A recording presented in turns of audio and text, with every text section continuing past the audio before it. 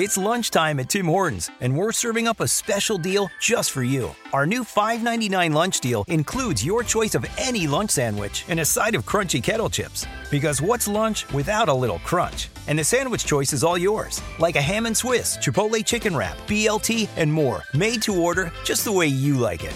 Tim Hortons' new lunch deal. Simple, delicious, and just $5.99. Now that's a good deal. Only at your neighborhood Tim's. U.S. only. Price and participation vary. Terms apply.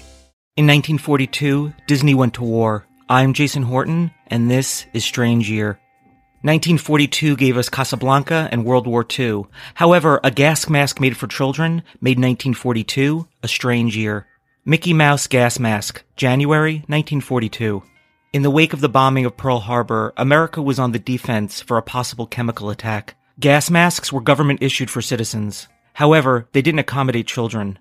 The solution? Disney-inspired Mickey Mouse gas masks, created and produced by the Sun Rubber Company and its owner, T.W. Smith Jr., who proposed a, quote, Mickey Mouse gas mask to the Chief of Chemical Warfare Service. In January 1942, Walt Disney came to Washington and met with officials on the progress of the Disney-inspired masks. It had somewhat similar features to Mickey Mouse. It was meant to calm terrified children, however, it looked rather terrifying to everyone else. It was designed to fit kids 18 months to 4 years old. More on that after a word from today's sponsor. Today's episode is sponsored by Podcorn. Podcorn is a marketplace connecting podcasters to amazing podcast sponsorship opportunities, including host-read ads, interview segments, topical discussions, and more. I've been utilizing Podcorn for both of my podcasts, and it's been a seamless process month after month. And what is great is there's no middleman. It's great for podcasters of all sizes. They can browse and choose opportunities right on the platform, set their own rates, and collaborate with brands directly without any exclusivities. Podcorn is super supportive every step of the way and ensures you're compensated for the work that you do for brands. The marketplace mission is to give podcasters transparency, creative freedom, and full control of the monetization process. Click the link in my show notes to sign up for Podcorn and start browsing sponsorship opportunities now.